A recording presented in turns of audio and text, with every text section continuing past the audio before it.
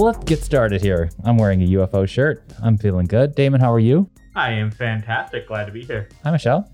Hey, Jeff. You select books for the science fiction section. I do. Just a few months.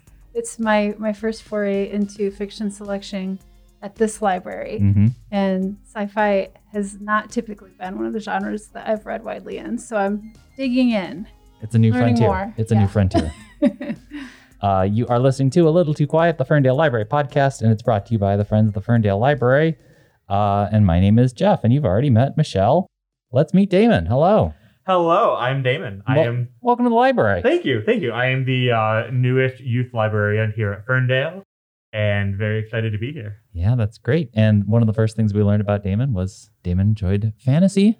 Tell us about this, because I'm foreign to fantasy. I don't even know. I've read sci-fi, but I haven't really indulged fantasy. And I feel like I and maybe some listeners have misconceptions about what modern popular fantasy novels are.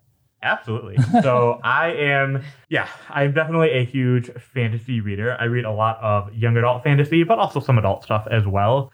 I sometimes just getting away from the world we live in and being in a new world, especially when things are bad, it's really nice to have that little escape. So I love when an author can create a brand new world and do some awesome world building. And sci-fi meets some of those as well. So that's why I'm here today too. That's right. And we are here because we're here. We were here just to talk about sci-fi, but our library, like I feel like most libraries put sci-fi and fantasy in the same section. I know there's probably a lot of libraries that do have a fantasy genre and they delineate, but they're living on the same shelves here at the library. Right. Another new challenge for Michelle. And a lot of people, I have been thinking about it a lot, because a lot of people, when you think sci-fi fantasy, you're thinking, like when I started as a librarian 20 years ago, it was like, elves and unicorns go in fantasy and robots and spaceships go in sci-fi. And it was just sort of a very simplistic way of thinking about those genres. And I think the cool thing about this genre is just how, I think my dad is a really big sci-fi fan, and he read a lot of stuff in the 50s that was very much the Isaac Asimov, and everything was set in the far future. And the exciting or terrifying thing about living right now is it seems like things are not set in the far future anymore. Things are happening now. Yeah. One of the books I'm going to talk about today is set in 2030. It starts then. Mm-hmm. And it's just that I think it's addressing, it doesn't seem as far-fetched anymore. It's kind of exploring themes of what's happening right now, ideas about where we're going to be in the near future. And there's just so much creativity, especially with the fantasy elements, that it's exciting to think about. I've been thinking about even the name of it, and I'll call it sci-fi fantasy. Should be the name of the section. Would speculative fiction maybe fit that area better? So I'm looking forward to chatting with you about it. There is that meme that was going around about how dystopian fiction has been moved to the nonfiction section. Right. Current events. And I love the dichotomy here of Damon saying escapism, and you're like, speculative fiction. This is what we're living in right now. Can we start with some of the books that you have both brought? But let's start with Michelle. She's got sci-fi and then especially some speculative fictions. What's the first book on your list? Yeah, so I actually, of the ones that I have, I'm actually going to start with one that I started with. I'm going from something that's sort of comforting and calming. Sure. And then we'll move from there to more terrifying and traumatizing. Sure. So actually the first one that I have is called Psalm for the Wild-Built by Becky Chambers. Ooh. And she does sci-fi. She's known for, I can't remember, what's the series she's got? The first one is, it's the Wayfarer series. Wayfarer series, the first okay. one is The Long Way to Small Angry Planet, which is actually on my list. Excellent, because I really love that one, and I'm glad that you're going to talk about that. But this was one, so I'm kind of looking as someone, so say you love the library, you love reading, or you don't, but you're like, I really don't read in this genre, and I'd like to dip my toe in. This is a great one to dip your toe in. So the idea is that there's a continent called Penga, and the robots have decided that they are no longer going to work for the humans decades before. As they may eventually decide. And the humans and the robots peacefully part ways. And the robots and other species basically have half of the continent, and the humans have the other half. Our main human character is called Dex. And Dex is somewhat unsatisfied with their job, and they decide that they want to become a tea monk. And so tea monks are people who travel around in these caravans. They have tea. People come to them with their problems, and they make cups of tea based on problems these people have, and the people can just sort of sit, drink tea. And it's humanistic. Very therapeutic Yes, thing. very therapeutic. Dex is non-binary, so because they're a monk, they're not brother or sister Dex, they are sibling Dex. So that's the name of this character, sibling Dex. And they meet in their travels. They're just sort of unsatisfied and trying to figure out what they're, through the job, basically. What is their purpose in life? And despite the fact that Panga is pretty peaceful, there's just this sort of human restlessness about them. And so in their travels, they come across Mosscap, which is a robot, which is very surprising because robots and humans aren't supposed to interact anymore. And basically, the book is just a lot of conversations between this robot and sibling Dex. And I think it's just a beautiful meditation on human purpose. And I think a lot of people are having the talks around now, are you your productivity? Are you your job? And this is sort of a beautiful rumination on separating your worth from the amount of money you make and your value as a human just being inherent. And because you exist, that you are worthy. It's just some really beautiful conversations, not quite as action-packed as the Wayfarer series. But I heard someone refer to this as cozy punk. Cozy punk. Oh, yeah, I love that. And it just, the whole thing, the world is lovely. It's not a real plot-driven book, but I think if you want to dip your toe in, this is a lovely place to start. Excellent. Yeah, I will say that her other books are very much the same. They almost feel like a giant hug when you're reading them. There's not too much conflict in them, and to me, they read almost more like a sociological experiment rather than a big plot-driven book. So it's much more about the character interactions with each other, how the different alien species, or even robots, AI, how they exist in these worlds, and how they intertwine with each other, which I really, really enjoy. It's just absolutely fascinating, the kind of things she comes up with language and how the different creatures are described in customs, and it's beautiful. Yeah. I have to fit in, now that you mentioned sociological experiment, the only segue I'm ever going to get to put in one of my few recommendations I'm going to have today, which is a book I already talked to you about, called We Are Satellites, which is here in our sci-fi collection by Sarah Pinsker. And that's imagining a very near future where the inevitable evolution of maybe our smart devices is that we are, in fact, definitely getting some implants into our temples to just augment our faculties and performance in school, perhaps performance at work.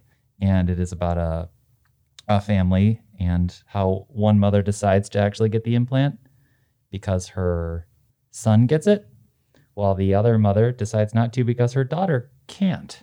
And so obviously these implants are happening all over the world, but we get to experience it from the family's point of view where half of it gets the implant and half doesn't. And it's just interesting to see what happens to their lives. And that's how it's written. And Sarah Pinsker, We Are Satellites.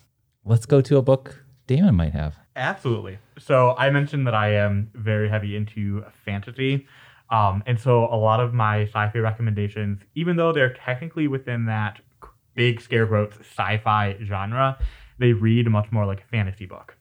In my mind, I kind of think of them this way, where sci-fi is more like space or technology or science, and fantasy is going to be more like magic and new worlds and stuff. But of course there's going to be overlap there. Like think of even something like Star Wars, which of course is going to be, sci-fi, space opera, all of that. But then they have like the magic of the Force, and so it definitely has fantastical elements to it that make it feel a lot like fantasy. Great point. Yeah. So two books I want to bring up are actually both by the same author. And so Brandon Sanderson, he is a big fantasy author, both in adult and young adult. He also dabbles in sci-fi a little bit. And so he has this series called Skyward. It is a young adult series where humans are stuck underground on this planet called Detritus. On the surface, alien Krell are trying to shoot down the planet, and it keeps the humans from being able to thrive and really live their life because they must live in caves.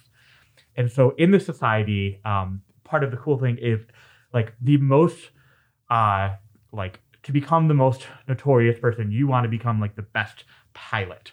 So a girl named Spencer is our main character, and she is in pilot school training to become a pilot to try to take down the Krell.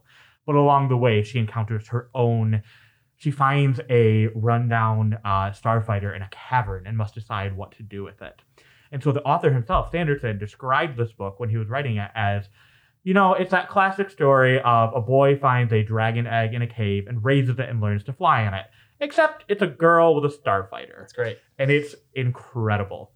There's also my favorite trope in that book, which is artificial intelligence learning humanity, which is kind of what you were talking about, Michelle, with your book. And I love seeing that and seeing the different ways they interact with humans and how they figure things out and solve things, and ultimately sometimes even become almost human themselves, which is so cool. So that's the Skyward series. It's a trilogy right now, and there's also some shoot-off little ebooks in the middle that are wonderful as well. I always appreciate it when my AI becomes empathetic rather than renegade like Hal. Yeah. I wouldn't want a Hal. No. Oh. Okay, the other one I was going to mention is also by Sanderson. It's the Reckoners series. The first book is Steelheart. This is another young adult series, and this one is more your action superhero style of sci-fi. And so this is a story where people will randomly get superpowers, but every single person who gets these superpowers turns evil. And so it is all about this ragtag team that calls themselves the Reckoners that want to take down the evil bad guys and their story along the way. And the amount of vivid language that draws you into the story. I had times where I would put this book down and think, oh, I better turn the TV down. And I realized, wait, this was a book that I was reading. This was not a TV. Wow. And this was actually my first introduction to this author, who is, of course, now my favorite author. But it's a very quick read. It is a great introduction to that. If you like Marvel, if you like superheroes, it is the perfect introduction to the sci-fi genre. I, in middle school, became obsessed in a post Timothy Zahn world with the Star Wars books that were coming up that are now slightly not exactly acknowledged as canon whatsoever. I feel like Brandon Sanderson wrote one, but I could be wrong. I have the vaguest memory of reading a book of his in 8th grade that had Star Wars on the cover, and I could be wrong. I do not believe that is true. Okay. One thing he did contribute to, though, he contributed to Robert Jordan's Wheel of Time series. Excellent. After Robert Jordan passed, he was tasked to finish that last book. Well, I don't know of any Star Wars books by him, and I'm a pretty big Sanderson fan. What an amazing torch to be passed, though, to be the one for Wheel of Time. Yeah. Oh, yeah. I haven't seen the show. I hope it's good. Or, I've heard very mixed reviews about it. Some people love it, some people hate it. I think it also depends on if you've read the books or not. Exactly. Michelle, what's next on your list? So, as I said, this genre is not one that I typically read in, but I do like mysteries. And this next book drew me in because it is a part fantasy, part mystery set in Seattle in 1929. It's called Comeuppance Served Cold by Marion Deeds. It's a nice slim volume. And I'll say 3 of the books I'm recommending today are also short. Okay. If you're just at that point where you're looking, you want to just dip your toe in again, Song for the Well-Built is short. Comeuppance Served Cold is also short. They both clock in at around 200 or fewer pages. What's the sci-fi element? So the sci-fi element of this is... he demanded. I'm sorry. So we start off, it's one of those where the end kind of happens in the beginning and you're like, okay, what's going on here? Sure. There's a woman named Dolly White who is hired as a lady's companion for a troubled young woman whose father is a commissioner of magic. So in this it's also sort of an alternate history. It's set in the 20s in Seattle. However, magic is common. Many people can do magic. They're also shapeshifters. And in true American fashion, it's sort of policed. Okay. And so there's this sort of government oversight of magic. And I don't want to say too much about the plot because it's so elegant the way that it unfolds. But I'll say in the very beginning, you notice that there's someone who is basically putting a mask on their face and changing their face. Mm-hmm. They're in a crime scene. they're leaving. And so there's that, the shape shifting as well, which is also really cool. And there's a lot of herbal magic in this as well. So it's very much, if you like mysteries, I think you're going to like this one. But yeah, it's got a lot of really cool magic elements to it. And the characters I really liked as well. So it's beautifully written, and I'm just trying not to give away too much. It's beautiful the way it unfolds. Right. Fantastical but realistic, because Yeah. if magic were real, of course the government would get involved. Yes. Who am I kidding? If magic were real. Magic's real. What's next for you, Damon? Ooh, let's go down the dystopian route for a second. So this is a series. It's also young adult. And I should probably mention here, if you're hearing me say young adult, young adult, young adult, I mean, I am a 31-year-old adult who absolutely adores reading young adult. I believe they are for all ages. You could be 75 years old and still reading young adult. There's so much great stuff out there. So if you're listening, don't limit yourself by that whatsoever. Yeah. So this is another trilogy. It's by Neal Shusterman. It's called Scythe. And this series is where humanity has figured out the answers for absolutely everything. There is no more death.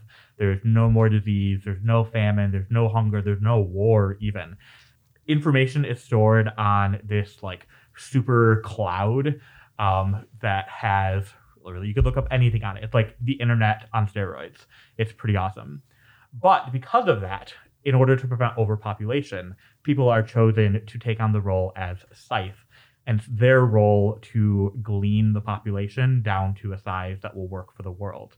And so it's done in such a way that you never know when you're going to die. You're not going to die by natural means. You'll die by a scythe. Maybe. You could live to be 2. You could live to be 200. And you never know when that might be happening. And so this book follows 2 teens that were chosen to be scythes, somewhat reluctantly on their end. And so they are training as apprentices underneath a scythe to learn how to take on that role. And of course, with any dystopian novel, there's of course other things going on underneath the surface that you find as the story goes on. And it's one of those books that you describe it and it's like, oh, that sounds so dark. I don't think I would like that. And that's not my style of reading at all whatsoever. And so I picked it up only because I had several great recommendations about it saying, oh, Damon, I know what you like. I promise. I think you're going to really, really like this book. And turns out they were right. I mean, it was one that when I was reading it, the whole trilogy wasn't out yet. I finished the first book. The second book was out, but the third one wasn't. And I was away from home. And I left my hotel room to go drive to Barnes & Noble to go pick up the second book so I could start immediately because I was so desperate to keep reading. It's wonderful. Excellent. Would you say something about the internet where literally everything is on it whatsoever? Yeah. It actually even becomes it becomes a character in the series as well. Interesting. There's a little bit of that AI learning humanity as well as part of it. Interesting. That made me think back to my implant book of We Are Satellites, and then I started thinking of Neuromancer by William Gibson, who is the, I guess, acknowledged godfather of cyberpunk, a book that feels very Blade Runner-y in nature. Maybe even more Blade Runner-y than do Androids Dream of Electric Sheep. But anyway, that's neither here nor there. Michelle, what's next on your list? So the next one I have is more of a traditional sci-fi pick. Are we in space? We are in space, yes. He demanded. Yes. I'm sorry. But yes, here you go. Here's some space. But it's also short. Okay. Again, I believe less than 200 pages. It's called All Systems Red by Martha Wells. I've heard amazing things about Martha Wells. Yes, we have quite a few of her books, and Excellent. I'm excited to look into them. So this is the first in the Murderbot series, and this is, it's hard to say if it's an alternate universe because it's just a time when people are doing space exploration. So perhaps they found planets that just we don't know about yet. But of course, space exploration is corporate controlled because we're humans. Right, of course. And contracts are awarded to the lowest bidders because we're humans. Mm-hmm. And when that happens, equipment is faulty.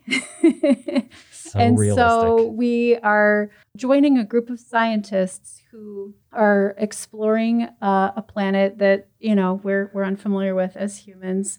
And they have with them a sec unit or security unit, basically a robot that is there to protect them as a security guard. And this sec unit is our main character. So we are in their thoughts. And I think a lot of people will actually relate to this sec unit. They are kind of lazy at their job. They download a lot of media to watch. They're not really paying too close of attention to what they're supposed to do. They're a robot, so they have this governor module that basically tells them what to do. But they're, kind of checked out, and they really don't want to interact with people too much. These humans keep trying to sort of be friends with them, and they're like, just leave me to my media. Right. I think a lot of us can relate. Yeah. So unexpectedly in the very beginning, this team is attacked.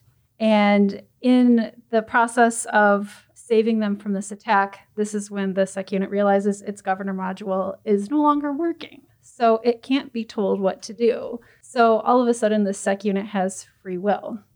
And that sort of sets the tone for the rest of this book. They also realize there's on this planet another exploration team probably half a world away from them, so pretty far. But they're able to communicate with it, and all of a sudden, this other team goes dark. And they can't communicate with it. So they decide that they need to go see what's going on with this other exploration team. And that sort of sets this whole thing in motion where you've got this group that's been attacked. They're not sure why. They get a map when they've ordered this package from the corporation, but there are parts of the map that are missing. And they're not sure if it's because something nefarious is going on or if it's just crappy equipment, which they're pretty used to. So they're trying to figure out, well, what are the missing parts of this map and why is this other team gone dark? And in the meantime, the sec unit has free will, but is the only cast member, shall we say, of this book that knows that. And also is very good at murdering. What a Hence premise. They call themselves murder bots. What a premise. It was just action-packed from beginning to end. The sec unit, having the story being told from their perspective, was fascinating, and they were actually a very enjoyable character. So this is a great book if you're like, I just haven't read sci-fi in years. What's out there? I highly recommend All Systems Read. I don't even want you to answer this question, but I'm so curious whether the robot, the sec unit, becomes a protagonist, an antagonist, a hero, a villain. I'm so curious. Don't answer me. I'm sorry. You're also adding way too many things to my to-be-read list, which is not a bad problem to have, I suppose, but when it's already in the hundreds, it's not great. That's what we're here for. Make it hard.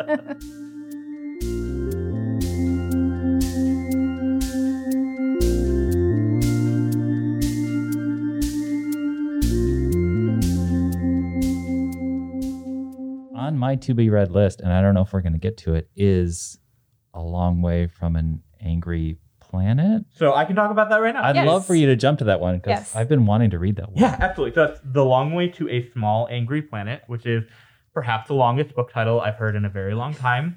That one, Long Way to a Small Angry Planet, is by Becky Chambers. It is within that space opera genre, which I mentioned the term earlier. I don't think we really talked about. But space opera often has, obviously it takes place in space. It often has a huge intergalactic war going on.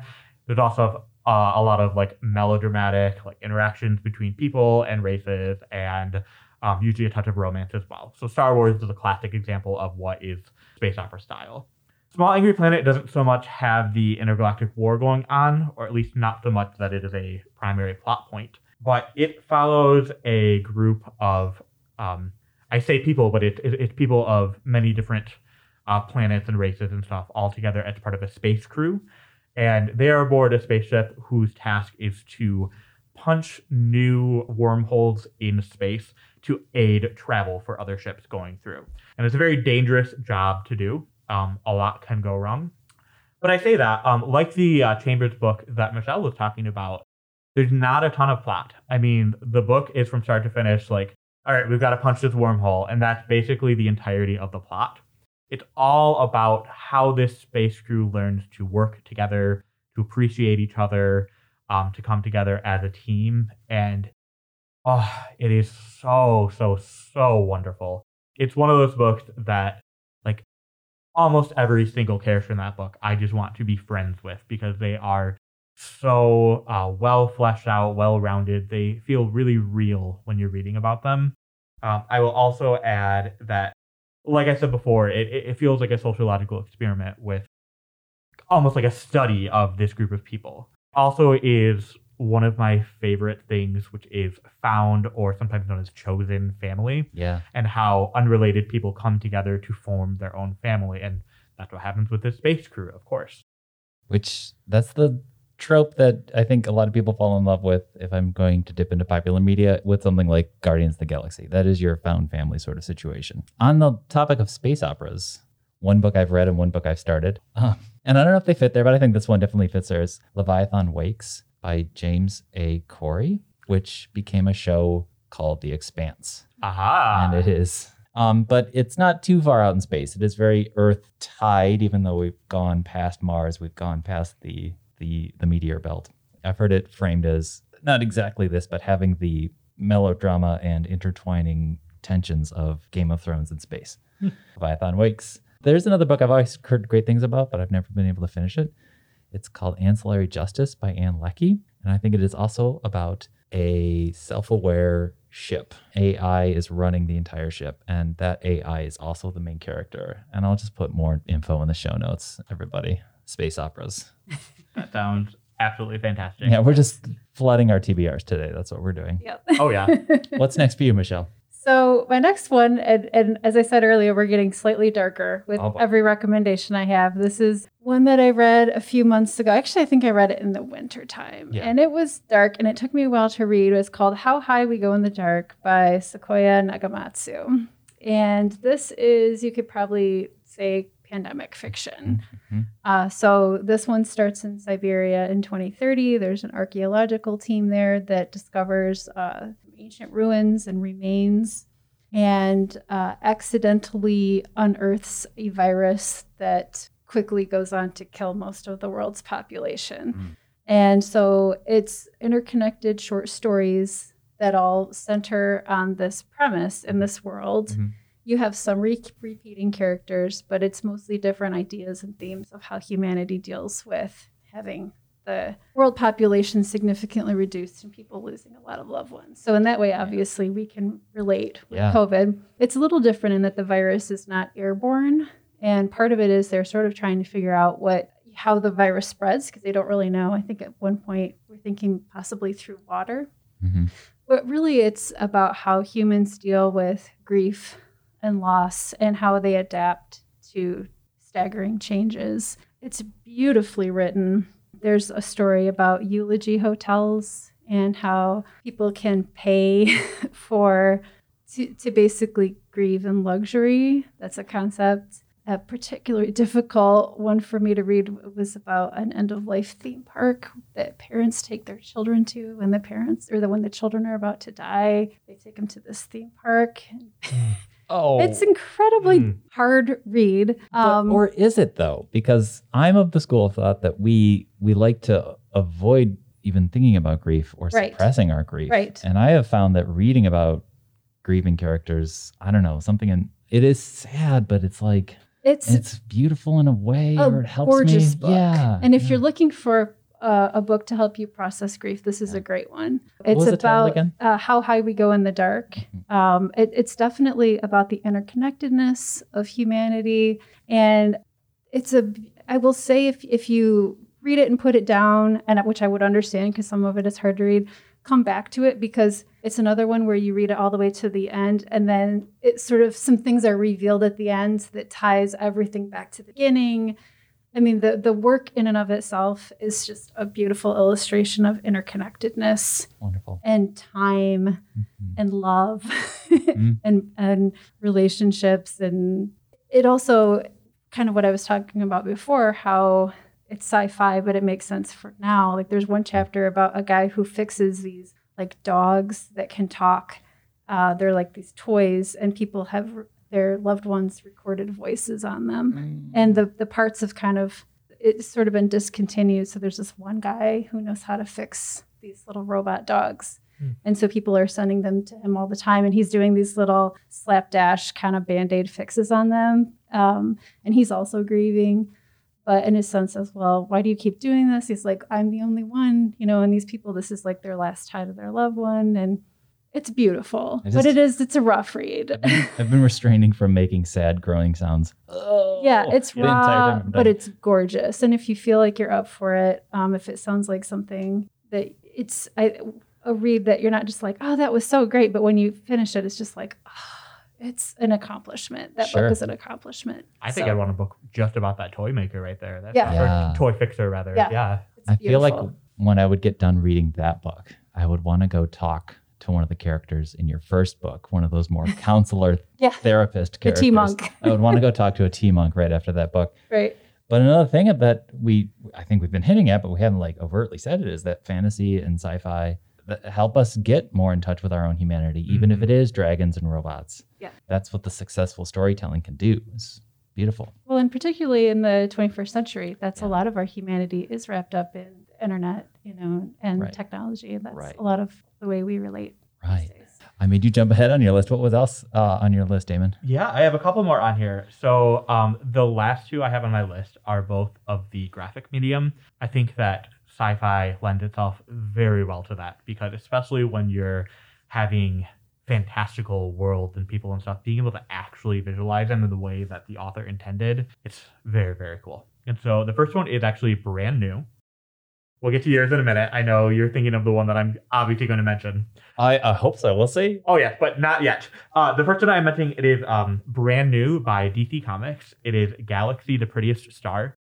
Written by Jadzia Axelrod, and Jess Taylor is the illustrator. And so in this brand new comic series, there is a princess named Taylor from the planet Cyanide, but she is actually living on Earth at the time, disguised as a human boy. And so she is not living as herself. She's trying to escape an intergalactic war going on. There's this horde that's after her planet. And so she must hide away. But obviously living as the gender that you are not comes with its own set of baggage. And so this book is not just like implicitly trans, it is explicitly trans. She's wearing a trans pride flag on the cover, and I thank you, DC, for giving me a wonderful, very queer, very trans comic that is delightful. The art in it is absolutely gorgeous. I do know that the author is trans and the colorist is non-binary as well, so it's got a trans team behind it as well.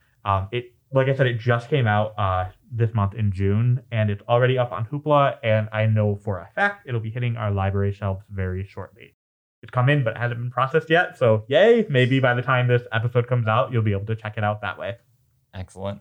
It's a very quick read, and I was completely delighted by it. So, Excellent. yeah. I got excited because I think I was irrationally. There's like so many great graphic novel sci-fi books. Oh, yes. Despite the one we're both tacitly thinking of that we're holding you in suspense of that we're going to say soon in a second. Michelle's like on the edge of her seat, like, what is the one you're talking about? Exactly. Hopefully the listeners are too. The one I'm going to sneak in now, but I'll sneak in again later, is something else entirely from the one we're thinking of. It's called Descender, and it's by Jeff Lemire, who has a lot of great graphic novel credits. And it is almost impressionistically illustrated, almost like watercolor style, I should say. Ooh. And just kind of like dreamlike in its watercolors. And it's about about a robot, and then we follow the robot, and it's almost like an orphan robot, actually. And it is also involving a found family, but I'm going to get more into it when we get to a graphic novel episode, but I should say Dustin Nguyen is the illustrator. It's a beautiful book. Should we just say what book we were thinking of, though? The other book? The other Yes. series that is the best sci-fi series of all time is, of course, Saga by Brian K. Vaughan and Fiona Staples. Amazing. I found out recently that Jeff was a fan. I just started working here a couple weeks ago, and so how did it even come up? Oh, you sent a Saga screen cap an email that we had going back and forth. And immediately, of course, I recognized it. And then I ran over to Jeff's desk where he showed me this giant Saga. It's the salad cat meme, but it's characters from Saga in it. And he's got it in his window facing out towards the public. It is incredible. I'll say that it mixes maybe elements of maybe Romeo and Juliet and Helen of Troy. Yes. We have two lovers on two different planets and two warring species who are not supposed to mix, and they have a daughter. And they become basically fugitives at that point. Yes. Yeah, the amount of, I love graphic novels and comics. Sometimes they go a little bit too light on the characterization, and you don't get to know your characters very well. You just kind of have to imply with Saga, because it's been ongoing for so long, it's the 59th issue just came out this past month. So there's quite a few there, and you really get to know the characters as your friends. And I will say it is a very dark comic series. And it is unforgiving. It is very unforgiving. Cannot get attached to any character. As Jeff is well aware, issue 54 was the last issue for a long time. That was the halfway point. They said they were going to go on hiatus for a year. It was, I think, 3 years before issue 55 came out, and that was just this past February, I believe. So we're very glad to be getting more Saga. Right. We're in the back half finally, but it ended on such a cliffhanger. Going into it now would be a better time to get into it because you can continue reading at this point. I about lost it after issue 54. I would start thinking about it and I would just start crying. I mean, it was that emotionally impactful. No spoilers, but it was an all bets are off situation. Yes. But it's told memoirist style. It is narrated by the daughter of this forbidden couple. And we're following her as she grows up. 4-year-old, 6-year-old, 8-year-old, 10-year-old. Yeah, she's beautiful. Almost telling it in flashbacks. So we don't really know how old the narrator is. She could be 18, she could be 30. We have no idea what point she is telling us this story, which is beautiful. It's absolutely gorgeous. And then the last thing I wanted to say about it was going into it, do know that it is definitely a very adult comic. It is very graphic, both in terms of violence and sexual content. So if that's something that you want to stick away from, maybe don't check out Saga. If that's something you don't mind, you will absolutely love it. Right. Good to note. Yes. We could spend the whole episode talking about Saga. We'll hijack it. Michelle, you must have more books to talk about. I have one more. And I was going to say on that note, all the trigger warnings for this book as well. Okay. So this was actually one that I saw recommended on Reddit. And it's called The Library at Mount Char by Scott Hawkins. Okay. And this is another one that it reminded me of a horror book that I had read in the last couple of years, more so than any sci-fi or fantasy. So it is violent and terrible. It's another one that sort of drops you into the world. We start with a woman who is bloodied and walking down the road, and she is a librarian named Carolyn. And you say, oh, okay. Mm-hmm. So we have a cast of a few characters of people who are all around her age, around 30. They're all librarians. And we are in America, but they are not Americans. They are Palapi people, and they have their own language. It unfolds that they have a father, or someone they call father, who has gone missing, and they are looking for him. Mm-hmm. There are 12 different catalogs, and they each study a catalog. So Carolyn's catalog is languages, and they are strongly dissuaded from studying each other's catalogs. So they are only supposed to become experts in their own catalogs. And there are brutal consequences if they study outside of their catalog. So you can tell that they are afraid of father, and they are in a sort of typical suburban neighborhood in a house with a woman, Mrs. McGillicuddy, who basically has probably been enchanted by them to not ask too many questions. And you can tell that she just is kind of lonely and happy to have people to cook for. Mm-hmm. But very quickly, you can tell that it's a very ominous tone to it. As I said, very brutal, very quickly. And this is one of the most unpredictable books that I've ever read. From start to finish, it's shocking. Mm-hmm. And the mystery reader in me had that same propulsive effect of you're turning pages and you're like, I don't know what's happening, but I have to find out. So if you like mysteries for that reason and you have a strong stomach, you probably will like this book as well. And it's another one, like How High We Go in the Dark, where you might have moments. I saw this, a friend of mine on Goodreads who had read it and said that he had put it down because of the violence, and people encouraged him to pick it back up, and he read the whole thing. And it is worth reading the entire thing. That's great. Because it's again, the ending, I don't want to say ties up loose ends, but it's a huge plot of a book. And you really need to read to the very end to understand the scope of the entire book. You were telling me about this one. Yeah. You were saying, like, I think I have to put this one down every once in a while. Yeah. but worth it. It's rough to read, and I think I'm starting to like horror more. Like Excellent. I used to not be a horror reader at all, but I don't know if it's between my son liking horror now and me watching some horror stuff with him. And we had our genre book club where we read horror. Yeah. And then this one, if you're a horror reader, I definitely would recommend this book. But yeah, very satisfying to get to the ending. And it's not, it's violent through much of it, but you do get a break. Interesting. You do get a break. And so you don't feel just tortured the whole time, which I think sometimes people feel that way with or where it's just sort of unrelenting. Mm-hmm. This isn't that, although I can see why you might feel that way sometimes. But it's fascinating, totally original, and just, yeah, if you're looking for something where you just want to go in not knowing what to expect and being shocked. I actually gasped out loud and dropped the book at one point, which I can't remember the last time I did that. So should have led with that. That's a great review. Yeah. What was the title again? The Library at Mount Char. Amazing. Yeah. That sounds lovely. Ending on a library. Yeah. Yes. I have to just mention this book that I read several years ago, and I don't even know if the author has written anything since, and I have my doubts as to whether or not it's a very popular book in terms of circulation. But I loved it so much. It was called The House of Rumour by Jason Arnott, and it is not in the sci-fi section, and so that's why I saved it to the end, because it's kind of a caveat book. It's kind of a spy thriller, if nothing else, but it's also a reimagined history in that sense of Quentin Tarantino, where I'm just going to do what I want with actual events. World War II era, spy era, Cold War era, atom bomb secrets era. But real historical people are main characters. Ian Fleming is in there. Aleister Crowley is in there. And then Robert Heinlein and L. Ron Hubbard and Philip K. Dick are supporting characters. And there's a whole tangent in the book where the main character in this spy thriller is just meeting all of these luminaries from, not so much Elron, luminaries from sci-fi's past, golden era, 50s. And it's like a good chunk of the book. And clearly he wrote this book for the purpose of paying homage to sci-fi authors. So shout out Philip K. Dick and Robert Heinlein. Philip K. Dick, Do Androids Dream of Electric Sheep? And Robert Heinlein's, oh boy, It's Not the Man Who Fell to Earth. What was that book of his? That was so amazing. Come on, everybody. Stranger in a Strange Land. Thank you so much. Stranger in a Strange Land. Man Who Fell to Earth vibes, I think. Thanks, Dad. Yes.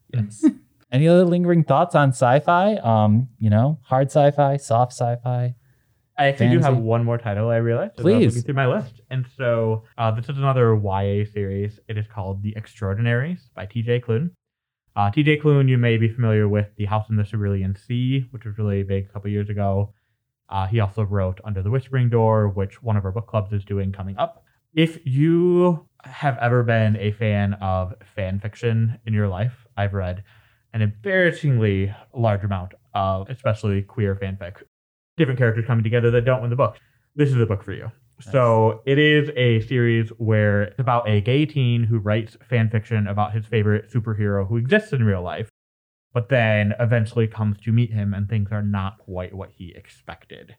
And it is laugh out loud funny in this book, especially because you get to read some of this character's absolutely horrid fan fiction. So over the top, so ridiculous, so reminiscent of so much of my teen years. It's wonderful.